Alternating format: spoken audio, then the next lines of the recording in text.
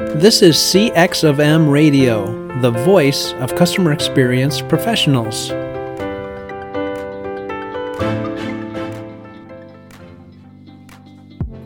Hello, and welcome to another World of UX podcast. This is your host, Darren Hood. Thanks, everyone, for taking the time to join us on today, and a special welcome, as always, to those joining us for the first time. Welcome to the show. We are going to continue our current series where we've been talking about the sinister culture in today's UX circles. And somebody may have come in partway through. They're wondering, why would we talk about things like this? Can you give me a little bit of insight? Well, basically, one of the things I constantly say is that UX is about more than just the work. We could just do the work.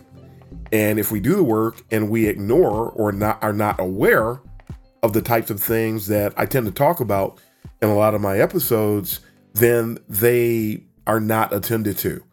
They end up, if there's a problem and it's not being addressed and people are not aware, that problem basically operates unchecked, which means that all of the consequences, all of the detrimental impact associated with the thing that's being called out, it basically just pretty much just has its way.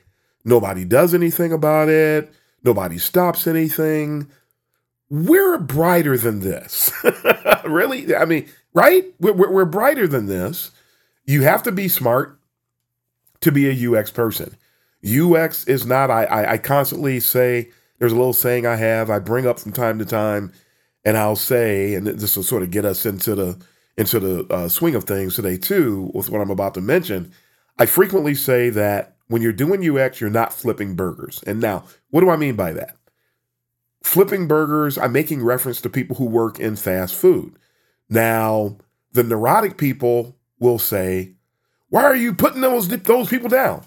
Well, we're not putting anybody down. We're citing facts. And that's pretty much where I'm going with what I'm about to say. If you're doing UX work, a fact should never bother you. You should never be offended by a fact.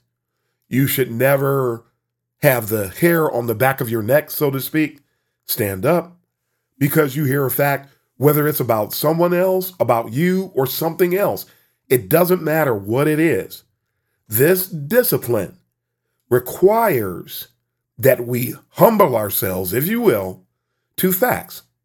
I mean, if you don't believe that, don't do UX research. Don't tell me that you want to be a UX researcher, because that's what UX researchers are doing. They're going out and trying to find facts that will help steer the business. We're trying to make data-informed decisions.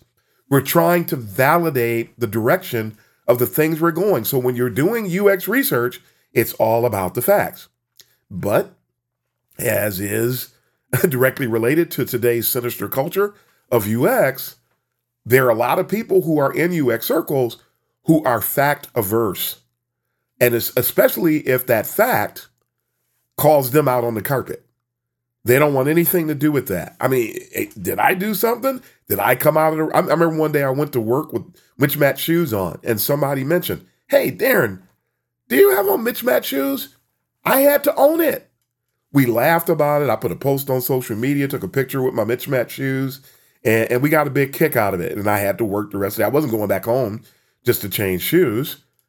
And our office was right outside of a mall. I guess I could have gone and bought some shoes, but it wasn't that bad. And it didn't really, a lot of people had no idea I had on mismatched shoes. And I told them if I had not told them that I had on mismatched shoes, they never would have known. But we had a big kick out of it.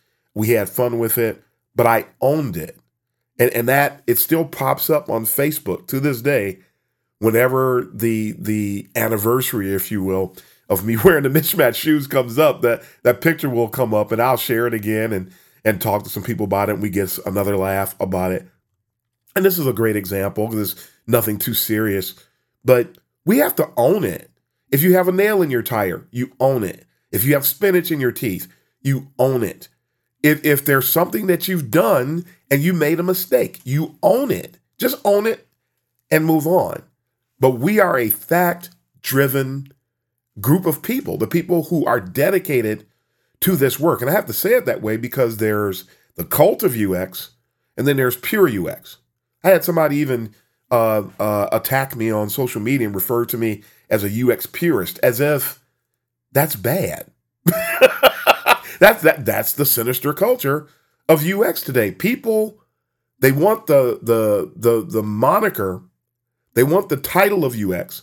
They don't really want to do what UX is, and they want to turn it into something that it's not, and then they want to demonize everybody who's talking about doing it the right way. If that happened in any other discipline, that discipline would crumble. It would completely crumble, and that's why I do what I do on this show. That's why I talk about the things I talk about. When I'm mentoring people, when I'm teaching people, that's why I focus on things like that. That's why I talk about the things I talk about, because we do have this cult of UX where people, they say they want to do UX and they say they're doing UX. They're not doing anything even remotely related to UX, and it's destroying the discipline. We are coming apart at the seams because of it. So back to the initial question. We're bringing up these traits associated with today's sinister culture of UX, because when you're in rough waters, you need to know how to manage your ship. If you don't know how to manage your ship when you're in inclement weather, so to speak, then that inclement weather will pretty much have its way with you. So, but if you know, hey, we need to drop the anchor, or hey, we need to drop some weight off the ship, whatever it is that's going on, whatever you need to do, you need to take the appropriate measures so that you and everybody else who's traveling with you can all reach the destination safely. We don't want anybody to have any issues. Again, a bunch of metaphors, but those of you who listen to me, you know I'm big on metaphors. So I hope you understand that today. So we're calling out a bunch of things that are going on in UX. They shouldn't be going on. They pretty much are. They have free course.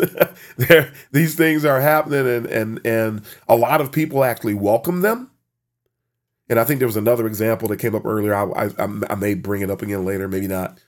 But the point is that if you don't know these things, if you're not aware, then it's going to have its way with you. And this is some of these things I'm bringing up. We're talking about the traits, and sometimes I talk about the impact. I mean, people talk about all the layoffs that took place. The layoffs are partly connected to a lot of the things that I'm talking about. We're talking about it from several different angles. So there are a lot of different things. Knowing them helps to put you at ease. It doesn't necessarily, I mean, I'm not here to make anybody feel good. That's not my job. And all that feel good stuff is usually rooted and grounded in toxic positivity. We're definitely not a part of that camp. And so we're not, someone asked me a question. I just have to mention it here because I think it's relevant. Someone was asking me, they said, are you a day person or night? Are you day or night? Which one comes to mind for you? And I said, it doesn't matter. I'm neither. And the thought sort of came up, why is that? And I'm thinking, well, what needs to be done? If you, it doesn't matter whether some people will say, well, I'm a morning person. Well, that's fine. If you're a morning person and you acknowledge that, that's great. Well, some of us, I really don't care. It's what needs to be done. And when I was in this conversation, I mentioned that the reason that I responded that way about a few of the things that came up during the conversation is because I'm a disciplined individual. So I'm trying to figure out what needs to be done in that moment. My personal preference really doesn't mean anything if something needs to be done. And so this discipline mindset, this is sort of a reverse element that you don't see in today's sinister culture of UX, which is another sign of the sinister culture of UX. There are a lot of work-averse people that are in UX today. They don't want to do the work. Again, they want the job, they want the moniker, but they don't want to do what UX is really related to. And because of that, some of us suffer the consequences of that because somebody that you don't even know did something, conveyed or misrepresented the value proposition of UX to a leader in their organization. And then that person, that leader, connected to a leader in another company, and that leader connected to a leader in another company, and then they all went to a conference and they cross-pollinated and they went out to lunch and they had a discussion about UX, all based on this bad representation of UX that somebody presented to them. And then they went back to their companies and they began to deal with their UX people based on the misperception from the other person who failed to be a proper steward of the discipline. You are a representative. You are an ambassador. I don't care who you are. You are an ambassador of the discipline. And so when people fail to represent us properly, it has the potential to have very far-reaching consequences today. So again, I'm not telling you these things to make you feel good. I'm telling you these things so you can navigate them and so you can have some explanations for some of the things that you see. Sometimes, again, it doesn't make us feel better in general, but to have an understanding of why some things are happening, it does still empower you. And if you don't feel better when you're empowered, then that's another topic for another time. These types of things are critical. We do need to know what we're up against. We do need to know how to manage, especially today. And UX is still a baby. It still needs its diaper change, as I constantly say, from time to time. And so it's important that we have the proper mindsets. And I'm going to revisit one thing I was saying earlier because I don't think I finished explaining it. When I talk about being a burger flipper, and again, I'm referring to the people in the fast food industry, you can walk in. I did it. Other people did it. You can walk in off the street, totally unprepared, don't know how to do a single solitary thing, interview for a job at a fast food establishment, get hired on the spot, and in a week or two, here you are, flipping burgers, or as they said in Coming to America, one day you're on lettuce and then you're going to be on fries. And it's that whole type of a world where you're talking about what we refer to, the technical phrase is unskilled labor. UX is not a land of unskilled labor. This is a science. It takes a lot of knowledge to really excel in the discipline. People try to get us to think that you can learn everything about UX in 6 months. You barely scratch the surface in 6 months, let alone trying to excel. And then these same people get infected by these resources with Dunning-Krugeritis, as we call it, because they see themselves as being more than what they really are. And then when you try to tell them, those people who have the Dunning-Krugeritis, who think of themselves too much, they see themselves as being something that they're not, and they're giving themselves too much credit, and you try to let them know, hey, you know what, you're actually missing it here, and here. Here's some things you need to do. They get upset because on top of having the Dunning-Kruger situation, they lack emotional intelligence. And so we just go in vicious circles after that. It's important because some of us, and several people have been contacting me and thanking me for covering this topic because it doesn't get covered. And you run into it on a regular basis. And when you run into it on a regular basis and you don't have answers, that is when we have a problem. Because you don't have answers, because you're going to run into this stuff doing UX. You're going to run into the wayward client. You're going to run into the wayward stakeholder. You're going to run into the power-hungry developer. You're going to run into the product owner who wants to take over the UX from you. You're going to run into that. These things happen, and people don't want to tell you this stuff's going to happen. It's going to happen. If it hasn't happened to you yet, hang in there a little longer and do things the right way. Because the people who are doing faux UX, the cult of UX, are not running into these problems. So they don't listen to this podcast either. Or if they do, they turn it off. Someone came to the UX Chit Chat Hour once, and I began to share some very raw facts. And these people got scared and ran over to their own table, and they just stayed over there and didn't come back. Then fine. That's fine. The problem is you're going to run into smack dab, face first into what I said, and you won't have answers. And then you're going to come back looking for help. And you better hope we're available, because that's just the way it goes. This is not the land of cotton candy. UX is not the land of roses and soft classical music playing in the background. This is a rough arena that calls for thick skin, and it calls for people to build your acumen, to always be committed to ongoing education, to always be in a position where your EQ is growing, you're improving, you're getting stronger, you're getting better, you're learning, not focusing on Figma. Knowing Figma doesn't make you a UX designer. There's over, somebody finally counted the things on my illustration of the 4 pillars of UX. And they said there's over 250 items. Well, so when you say UX, you said 250 things, whether you realize it or not, which is another reason why people can't say UX/UI. That's 250/1. That's really ridiculous. But folks, we need to, I'm here to help. We need to be more sober-minded. We need to be more grounded. We need to have thicker skin so that when we hear something that might not be tickling or pleasing to the ear, we still got to take it. I had a post recently where I was talking about the whole UX UI thing, and I did this thing where we take Bart Simpson. It looked like he was writing on the board, and he was saying, I will stop saying UX UI.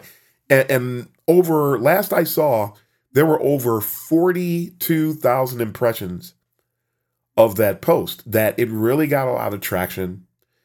And some people who see it, they get upset. And when they get upset, I'm like, get upset for what? But that's the sinister culture of UX, that people will hear something, it doesn't tickle their ear, they don't bother trying to process it, they don't ask an educated question about it, because some people, that's all they've ever heard. So when they hear there's no such thing as UX UI, they always try to skate around it instead of, why do you say that? And which I'm not going to explain anymore because I've already explained it like 10,000 times. So they don't realize that. We're not going to explain it anymore. It's better if you hear that and you realize that you came up in UX and that's all you ever heard is UX UI.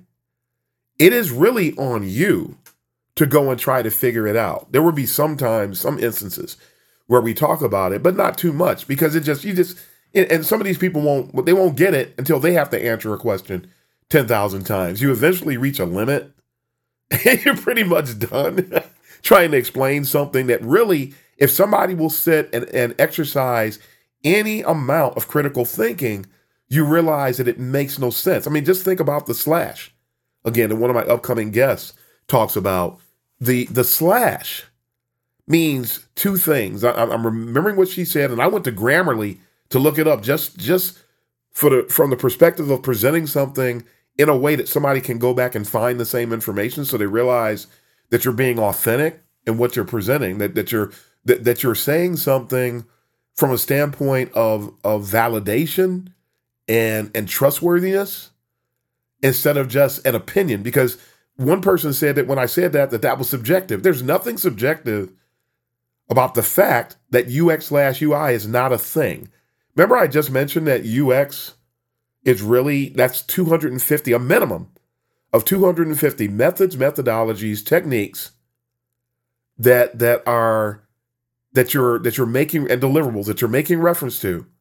So it's like 250/UI, which is one. It's one thing.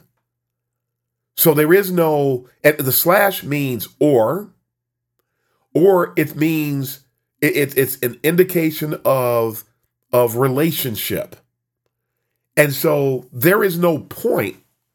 It makes no sense. If you understand that UI is a part of UX, then why would you say UX/UI, which is basically what you said, in a sense? Why would you say something that's not relevant? Why would you say something on the line of a Swiss bank account / credit union?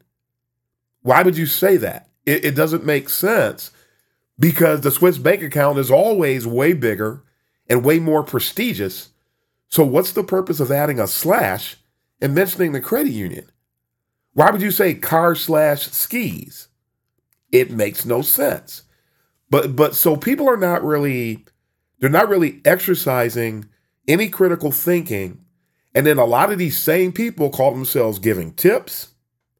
They call themselves shedding light. They call themselves being thought leaders. And you can't do any of those things if you're spreading misinformation. So just some interesting tidbits, and none of these are related to the things I was going to be presenting on the list today. Well, one of them is in a sense. So why don't we, when we get into the list, and we'll have an abbreviated attempt to get into the list today. But this Dunning-Krugeritis thing, and this is number 13 on my list.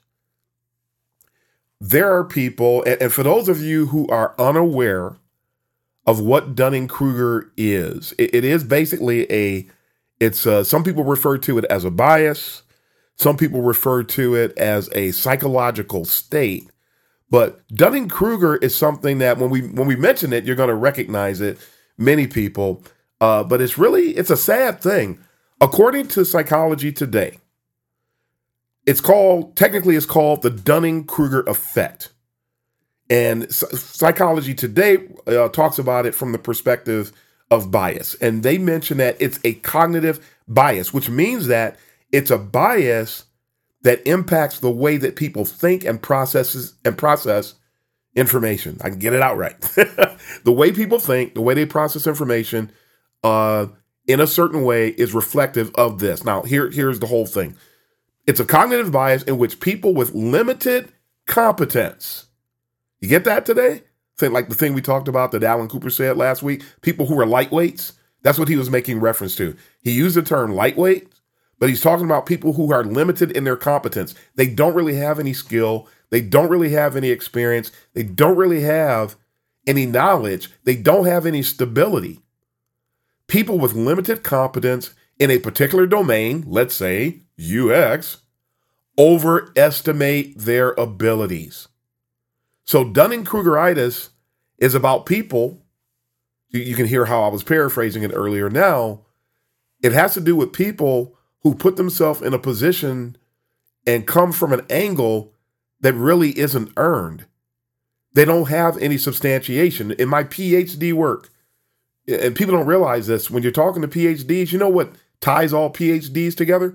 We spend a ton of time identifying what is trustworthy and what is reliable. And we do not present things that are not trustworthy and are not reliable.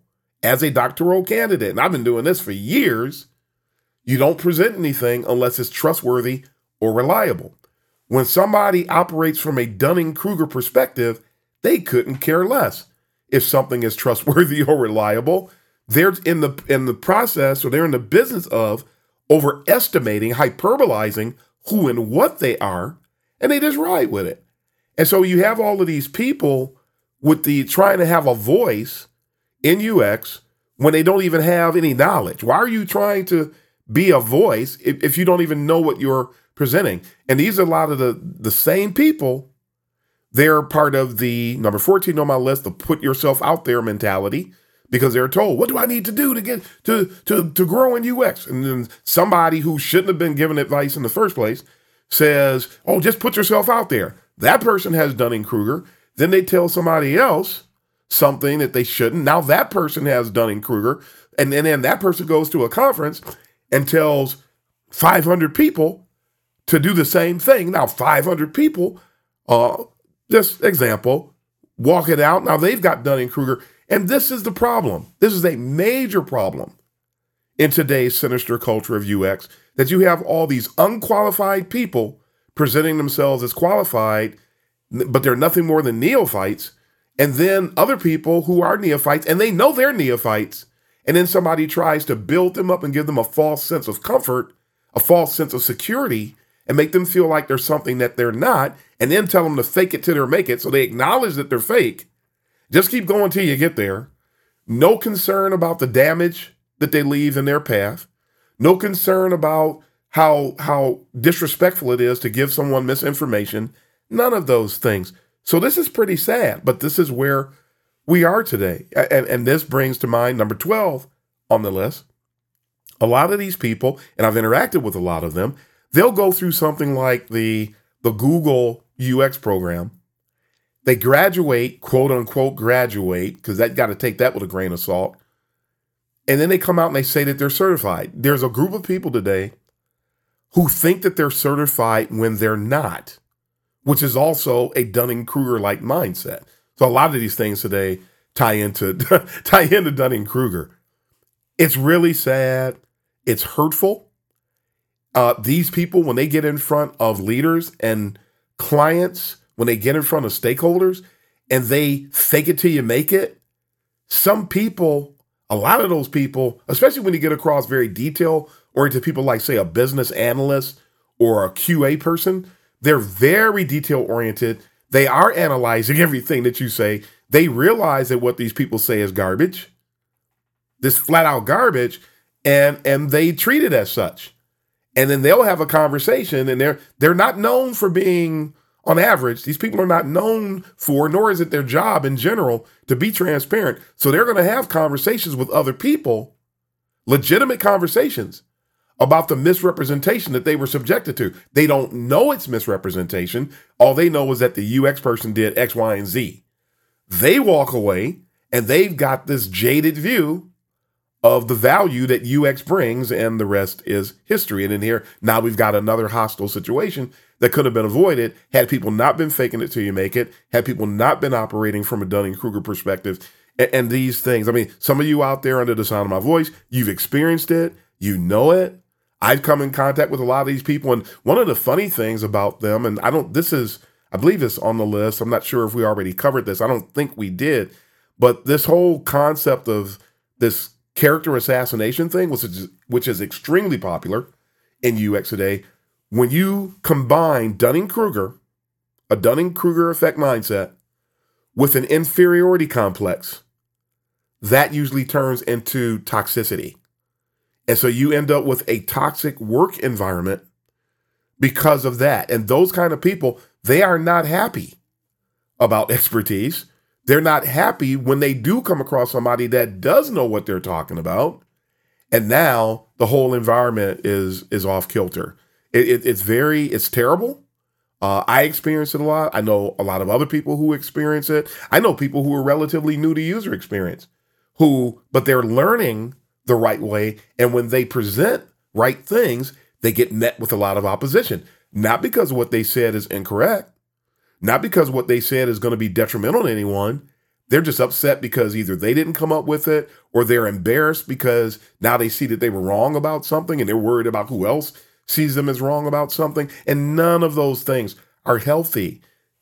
We all affect one another.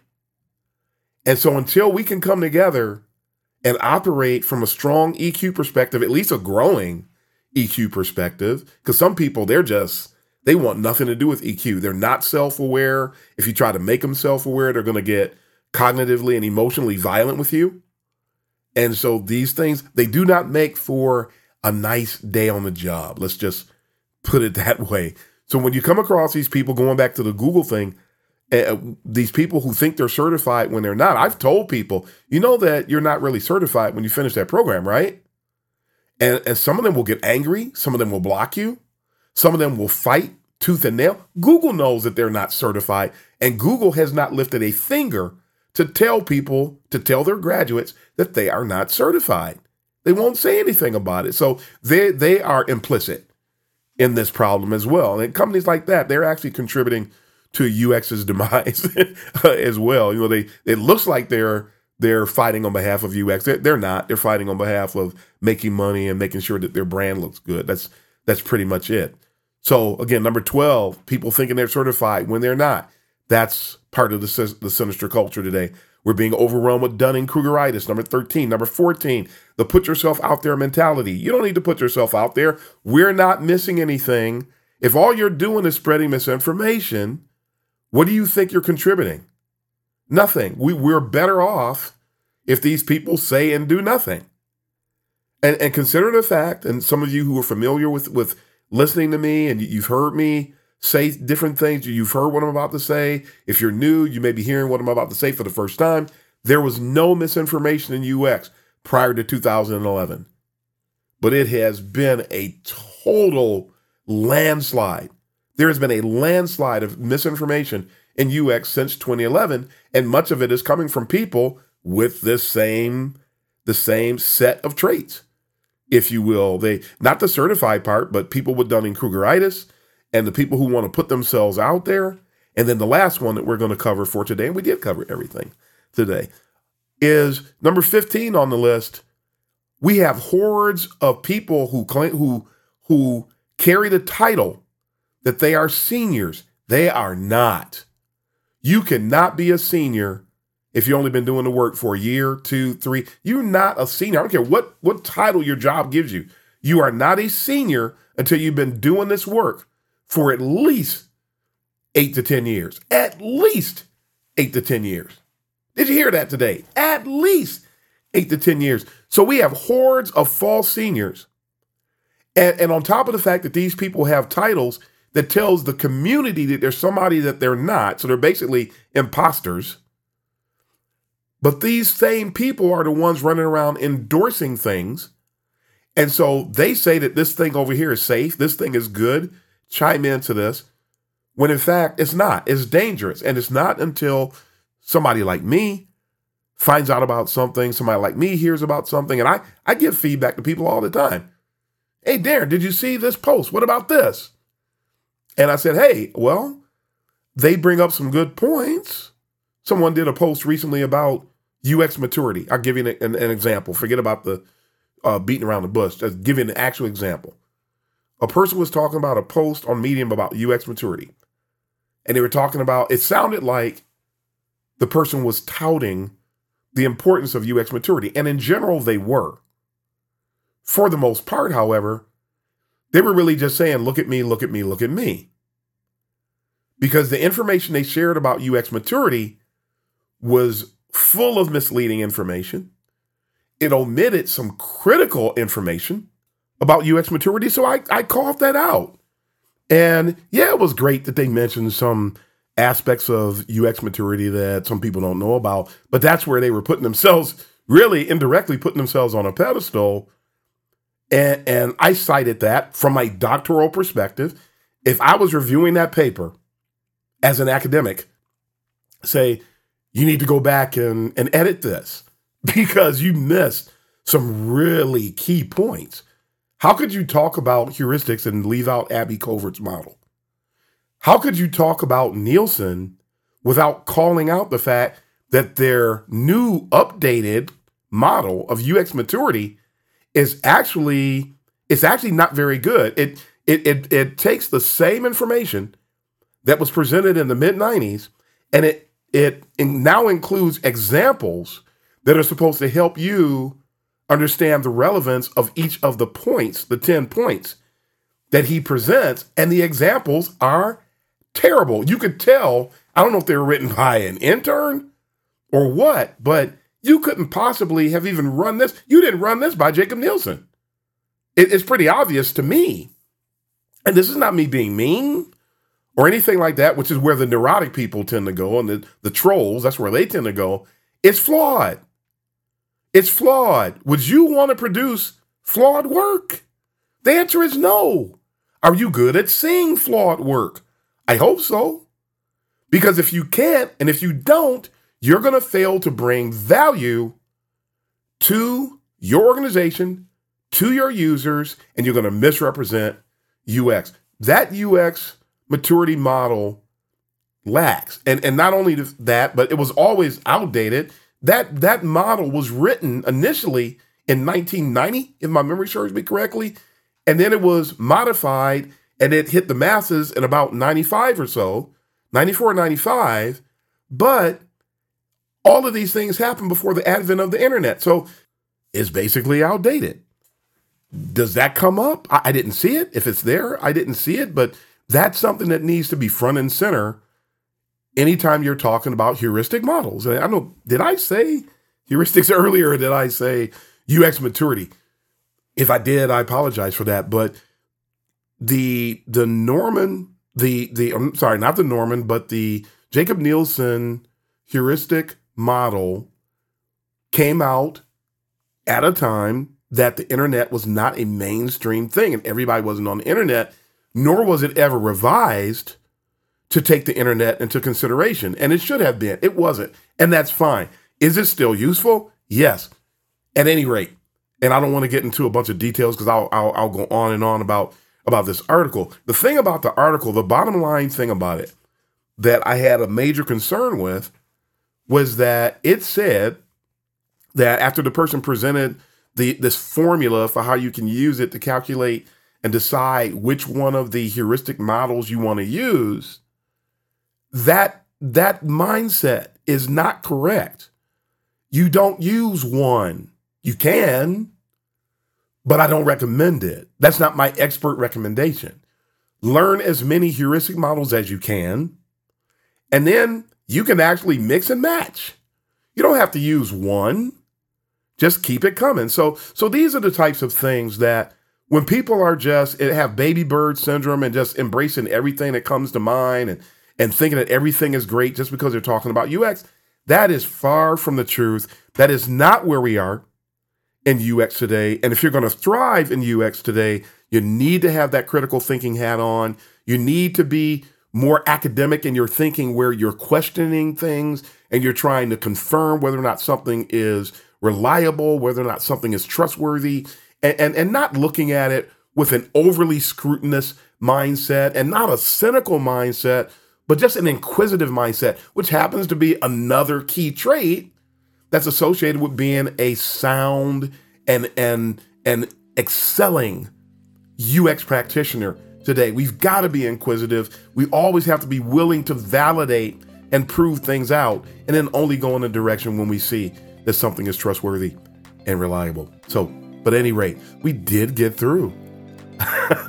We did get through our items on today. I am so happy because I thought that I wasn't going to get there after the way I started out. But we're going to wrap up here. We're trying to deal with 4 or 5 at a time. There are a couple of extras on here that are not on the list in the beginning.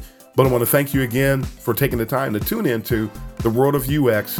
And we're going to call it a day, and we will pick up next time. So until then, it's time to sign off. So this is Darren Hood, the host of The World of UX. And until next time, happy UXing, everybody. Thanks for joining us for this session of CX of M Radio. Be sure to rate, review, and subscribe to the show, and visit cxofm.org for more resources.